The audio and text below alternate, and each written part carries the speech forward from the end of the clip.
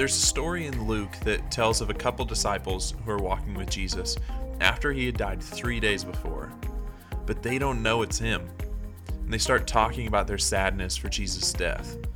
And on this walk, Jesus reminds them of Scripture. He takes their misconceptions and he moves them in a new direction. Welcome to the New Community Church podcast. The story of Jesus with his disciples, it gives a great picture of what Jesus does in our life, taking our misconceptions when we see loss, when we see death, and showing us a new direction of life and hope and goodness. Preaching on Easter morning, here is Pastor Aaron.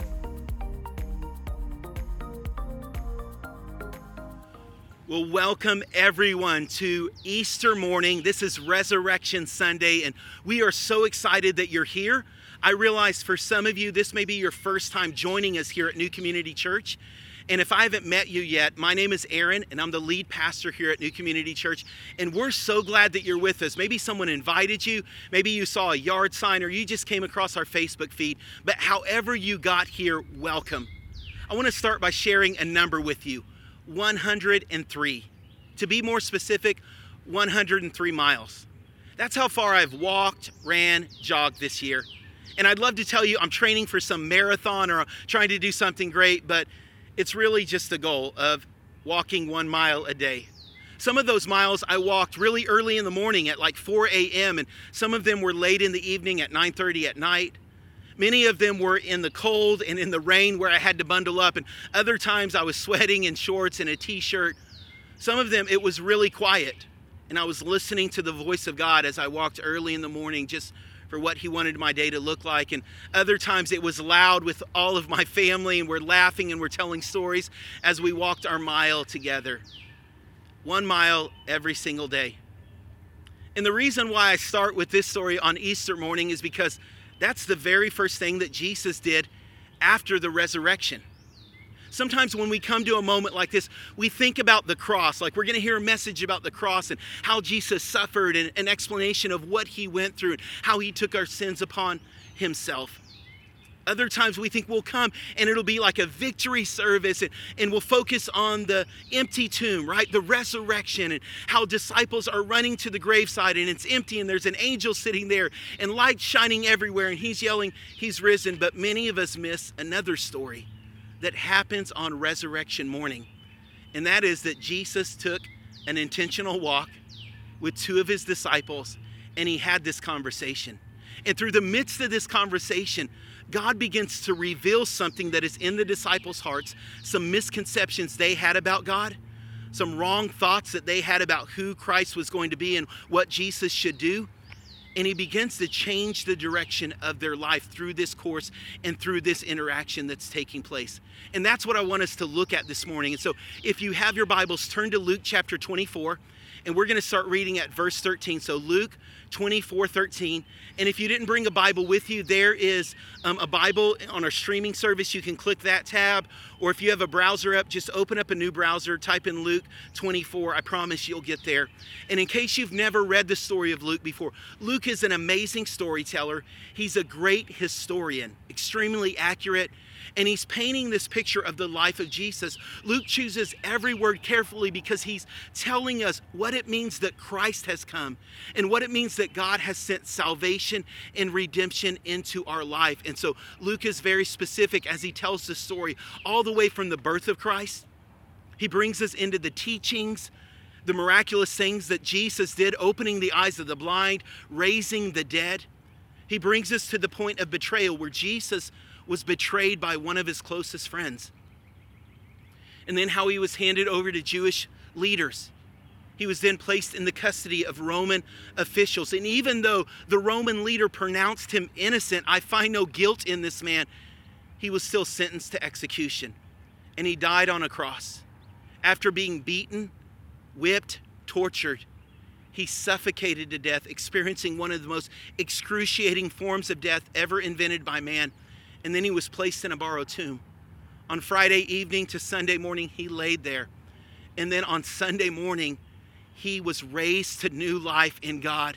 and everything I just described. The angel there were soldiers on the ground as if they were dead. They were laying there, and the angel was declaring, he is risen. Don't look for the living among the dead. Jesus is alive. That was the story. But then the very next thing that happens is where we pick up the story in Luke chapter 24, verse 13. And this is what it says here. Now, on this same day, on resurrection morning, they were going to a village called Emmaus, about 7 miles from Jerusalem. Now, I'm a little bit of an expert because I've walked 103 miles this year, as I said. And so this walk probably took them about 3 hours. Maybe 2.5, 3 hours. Now, I can't remember the last time I intentionally walked 7 miles. Like if I'm going to go that far, I'm probably going to hop in my car. You're probably going to hop in your car to where you want to go. And that's where Jesus is. He's on this 7-mile walk, this 2.5-hour journey, this conversation that he's having with them. And the picture that Luke is painting is that they're walking away from the resurrection, that they're actually walking away from Jerusalem. The loss is so much, the grief is so much. I don't know if you've ever been at a point of tragedy where it feels so heavy, you just want to get away. And that's the picture that Luke is painting on this morning, that they're leaving the place where maybe the resurrection has happened, where maybe Jesus is alive, but they can't deal with that kind of grief. And so they begin to walk away. And this is what it says. As they're going, they were talking with each other about everything that has happened. And as they talked and discussed these things with each other, Jesus himself came up and walked along with them, but they were kept from recognizing him. Have you ever been in a moment of grief? Have you ever experienced loss like that, where you don't even recognize that God is with you anymore? Where the weight seems so heavy and the burden is so much that you maybe know in your head God is present, but it doesn't feel like he's near to you anymore. It doesn't feel like he's close. And you're looking around saying, God, where are you at in the midst of all of this? Where are you at in the midst of my suffering? Where are you at in the midst of this tragedy? And that's where these two disciples, they find themselves. Now, you need to understand this. They knew Jesus very well. Under normal circumstances, they would have recognized who Jesus was because Jesus walked very closely with a number of people. Sometimes in our mind, we think, well, it was just 12 he was close to, right?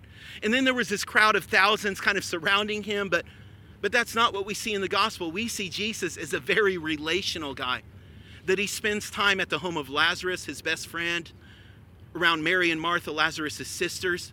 We see that he's close enough with 72 others to pour into them, to intentionally disciple them and grow them. And then he sends them out to do ministry. He sends them out to release the sick, to heal the sick, to release those that are captive, to preach freedom, to preach the kingdom of God. Jesus is close enough with these 72 that he's saying, hey, I'm trusting the ministry that I'm doing now to you. You go and do this. So the picture isn't Jesus that is close to a few and then kind of walks in this crowd. It's this very relational guy. They were probably there with Jesus when he opened the eyes of the blind. They heard the Sermon on the Mount. They heard all of Jesus' teachings and the parables, the stories that Jesus would tell. But yet in this moment, they're kept from recognizing him. That's what grief and that's what loss does. It causes us in some moments to say, God, where are you? It doesn't feel like you're present here. And as Jesus begins to walk with them, he says, what is it that you're discussing as you walk along together? And then they just stop. It says they stood still. Luke wants you to picture in that moment that all of the grief, all of the loss kind of catches up with them. And even taking the next step feels impossible. I don't know if you've been in a moment like that where the weight is so heavy and it feels like it finally has caught you that even getting out of bed in the morning is difficult.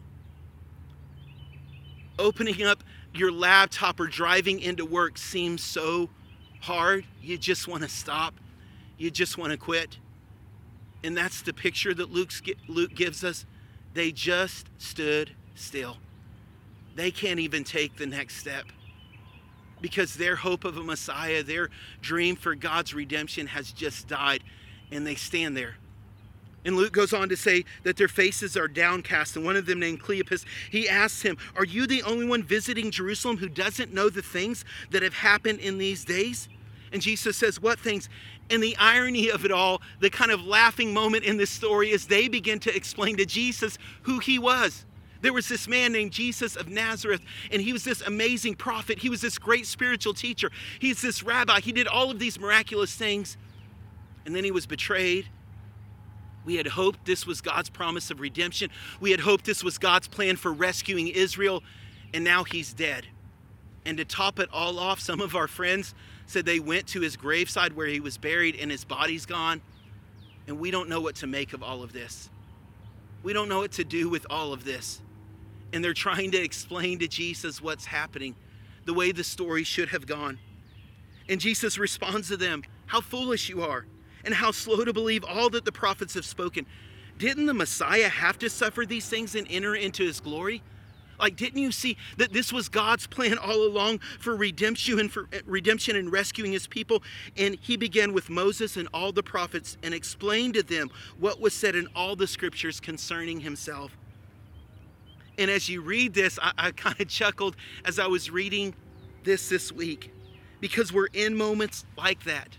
There are moments in our life where we start to tell God the way the story should end, where things don't turn out like we thought. And so we feel the need to explain to God, this is how it should have gone. God, this is what I was hoping for. This is what I thought you would do. This is what I assumed it would be like.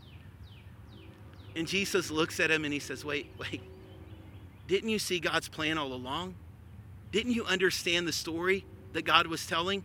Now, this probably would have been like a slap in the face to them, because they had grown up reading these scriptures, understanding this story, studying. Their whole life was devoted to knowing God's word. They had sat in synagogue and in the church of their time, Saturday after Saturday after Saturday, hearing what were known as these messianic prophecies, these revelations, these scriptures, these passages, this poetic language about who Christ was, about what the redemption of Israel would look like. And so Jesus is wait, you've not gotten this all along? Did you not understand this? Do you not get what God is up to in the story that God is doing? And sometimes in those moments of grief, we need to just stop.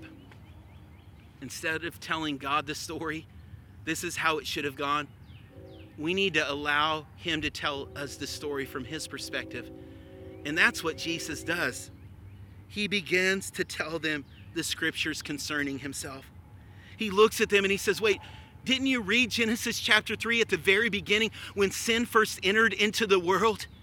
And God looked at Satan and he said, I'm cursing you. And there's going to be a moment where you're going to strike redemption's heel. There's going to be a moment where death comes into the picture and it looks like you won. But I'm here to tell you that Christ is going to be victorious, that death does not get the final answer, that he is going to crush your head. You don't get to win, Satan. Jesus is looking at them. Wait, haven't you read Psalms 22? When I talked about raising up a king for Israel, raising up a redeemer, raising up a leader, but even that leader would cry out in a moment, my God, why have you forsaken me? Haven't you understood Psalms 118? Where I talked about the foundation of my salvation, the foundation of my redemption, that I was going to place a chief cornerstone to build all of this, to build my kingdom, to build my plan out. But even that cornerstone would be rejected by many. Didn't you get the suffering that was going to take place in Isaiah 52 and 53, where I said this is going to be a suffering servant? This is going to be someone who's rejected and despised, that even my own people will reject him, and that he's going to be crushed for our iniquities and our sin. Haven't you read Zechariah chapter 12, where I talked about him being pierced for our sins so that we might know the righteousness of God, that the glory of God could be revealed here on this earth? Jesus, passage by passage, page by page, if you will, scroll by scroll, from memorization, he begins to open up the Bible and tell the story from his perspective. And in this moment, the death of Christ, it's exposed all of these misconceptions that even two people that were close to Jesus had. God, we thought you would show up and we thought it would be like this.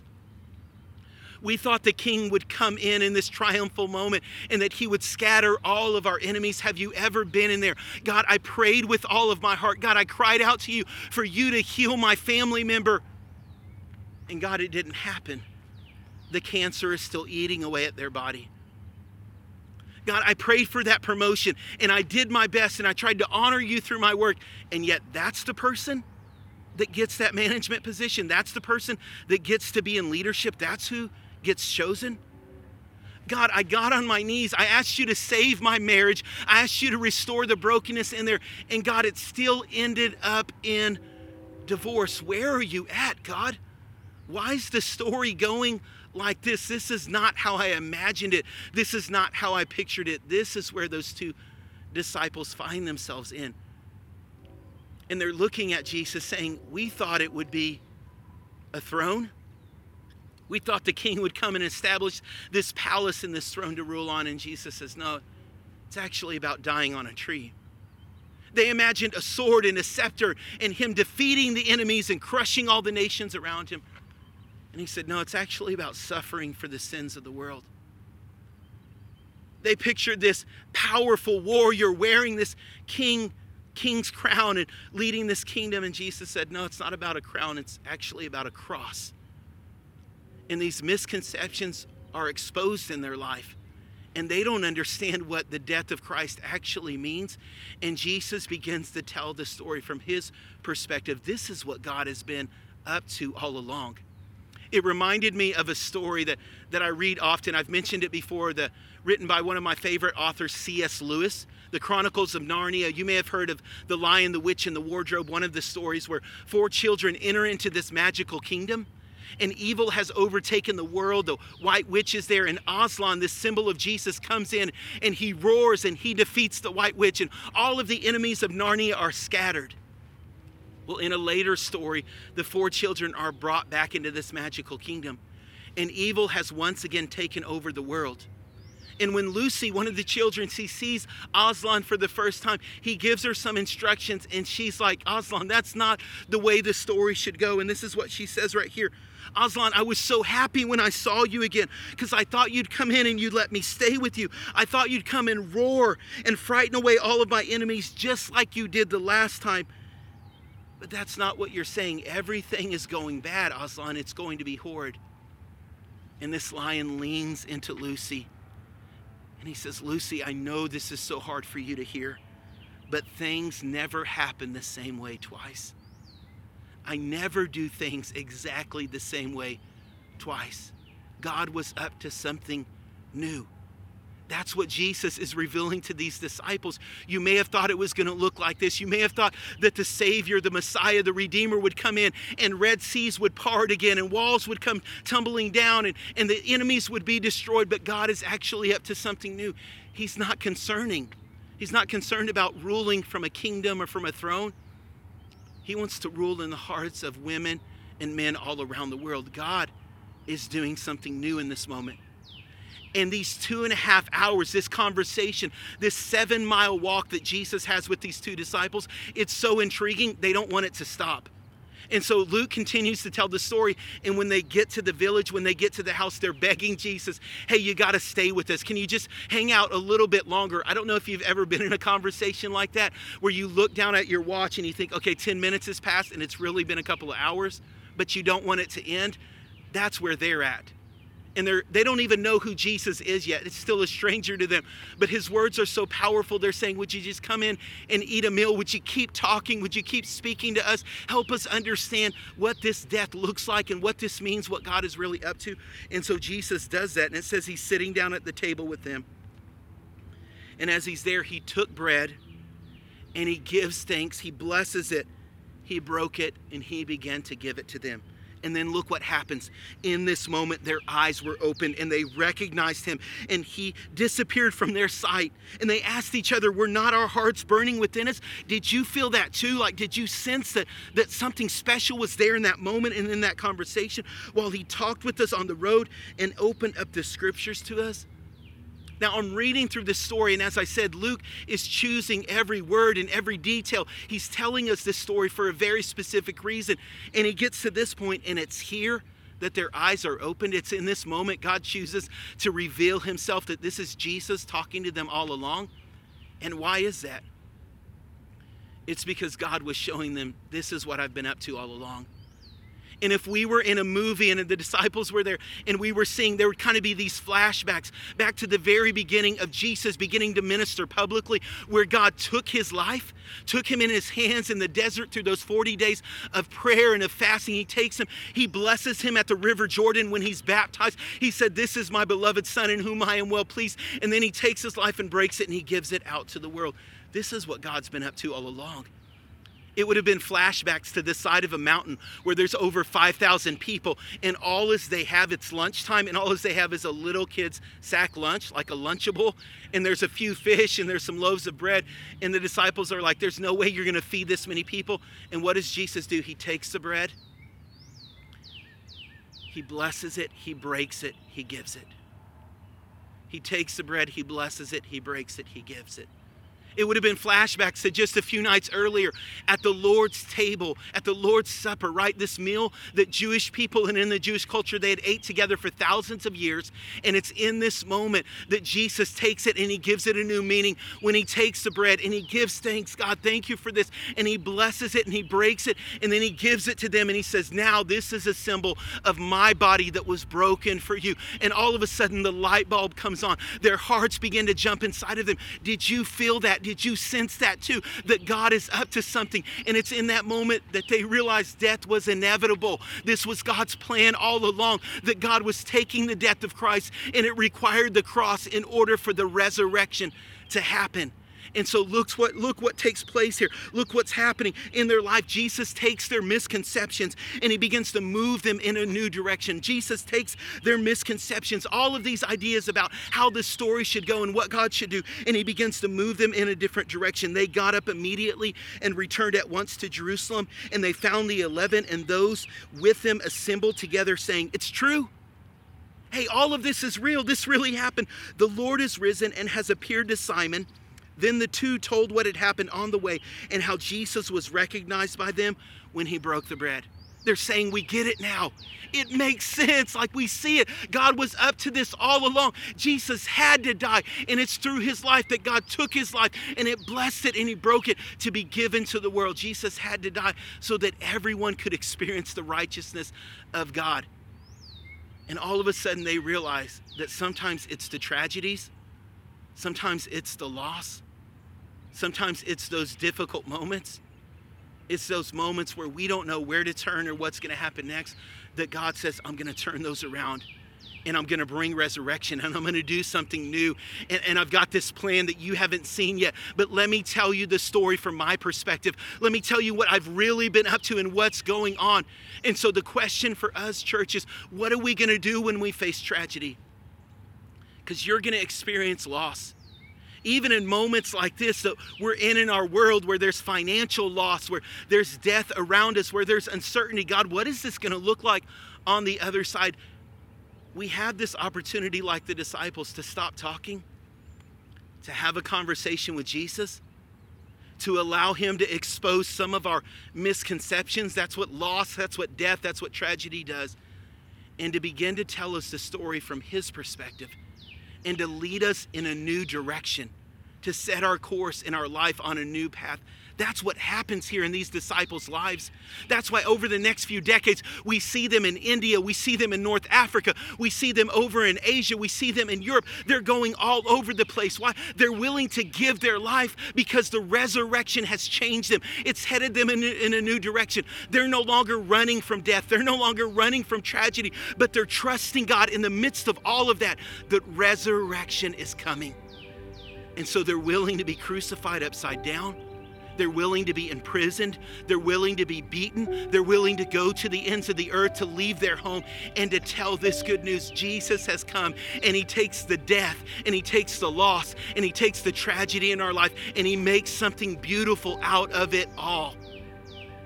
And there may be those of you this morning that you need to hear that. And the power of this story is not that it happened 2,000 years ago. It's not that this happened over 2,000 years ago and that's kind of the end. It's that God is still doing that today. God is taking brokenness. God is taking loss. God is taking tragedy. God is taking hopelessness, and he's bringing resurrection power. He's bringing a new direction into our lives. He's calling us with purpose and with meaning, and he's still doing it today. That's what God is doing. He's taking the grief and the loss in our life, and he's making something beautiful and something new out of it. And I want to pray for you this morning. There may be those of you that are listening that you're at that point that those two disciples were at. Maybe you're even walking away from faith. And you're like, God, it hurts too much. It's so difficult, the pain of this life, Lord. And I don't know how to make sense of all of this. God, I thought you would do this. I thought you would show up like this, God, and that's not what it looks like right now in my life. And this morning, God's inviting you into his story. And this morning, Jesus wants to walk with you. And throughout the pain in your life, he wants to tell you the story from his perspective. And maybe you're here and up until this moment, you haven't really thought about a God that is relational, that wants to walk with you, that wants to have a conversation, that's concerned about what's going on in your life and everything that's happening. And he wants to take even the tragic parts of your story and he wants to bring resurrection and new life to them. But I'm telling you, that's what he's inviting you into this morning. And if that's you and you're listening to this, you're not listening by accident. God is inviting you in this morning. He wants to change your life. He wants to bring purpose and meaning in a new direction. And I want to pray with you. And I'm going to lead in this prayer. And I want you to just repeat it after me. I want you to mean it in your heart. Let's pray together this morning. If you're here and you're saying, hey, my relationship with God is not where it needs to be. I'm walking away from faith. But this morning, I want God to take the broken pieces of my life and I want him to do something amazing with it. Then say this prayer after me. Jesus, I come before you and I realize the brokenness in my life. God, I realize I can't tell you the story. I shouldn't be telling you how it should go or how it should end. God, this morning I realize that I've sinned. I've missed the mark. God, I failed you and I need your forgiveness. I can't fix myself. I can't make it better on my own. And so I come to the cross. I come to the resurrection and I surrender my life to you.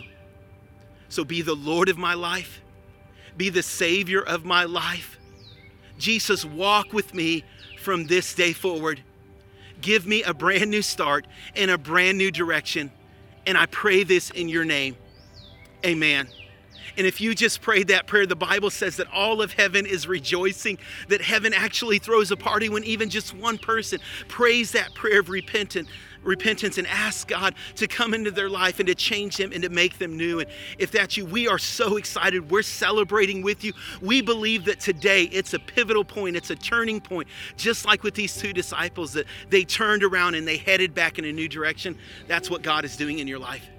And for all of us, I want to pray one more prayer. That as we're walking through this time, and maybe you're in a time of tragedy or you're in a time of grief, maybe your finances have been hit during this time, someone close to you has lost their life or they're sick and you're afraid in this moment.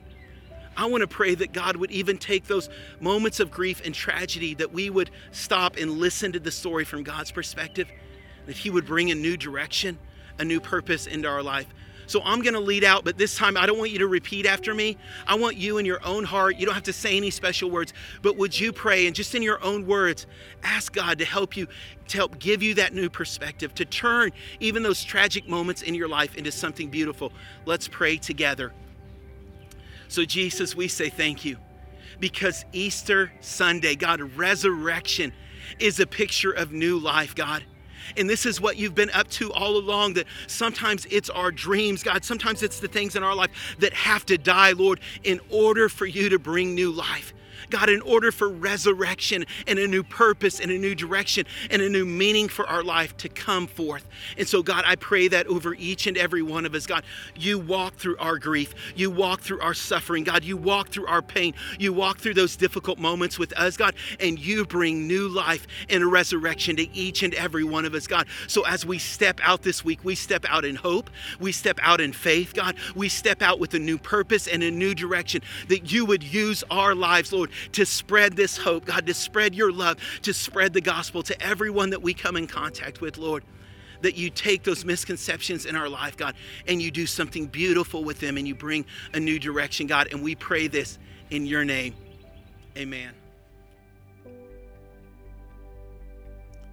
Thanks for listening to this week's message.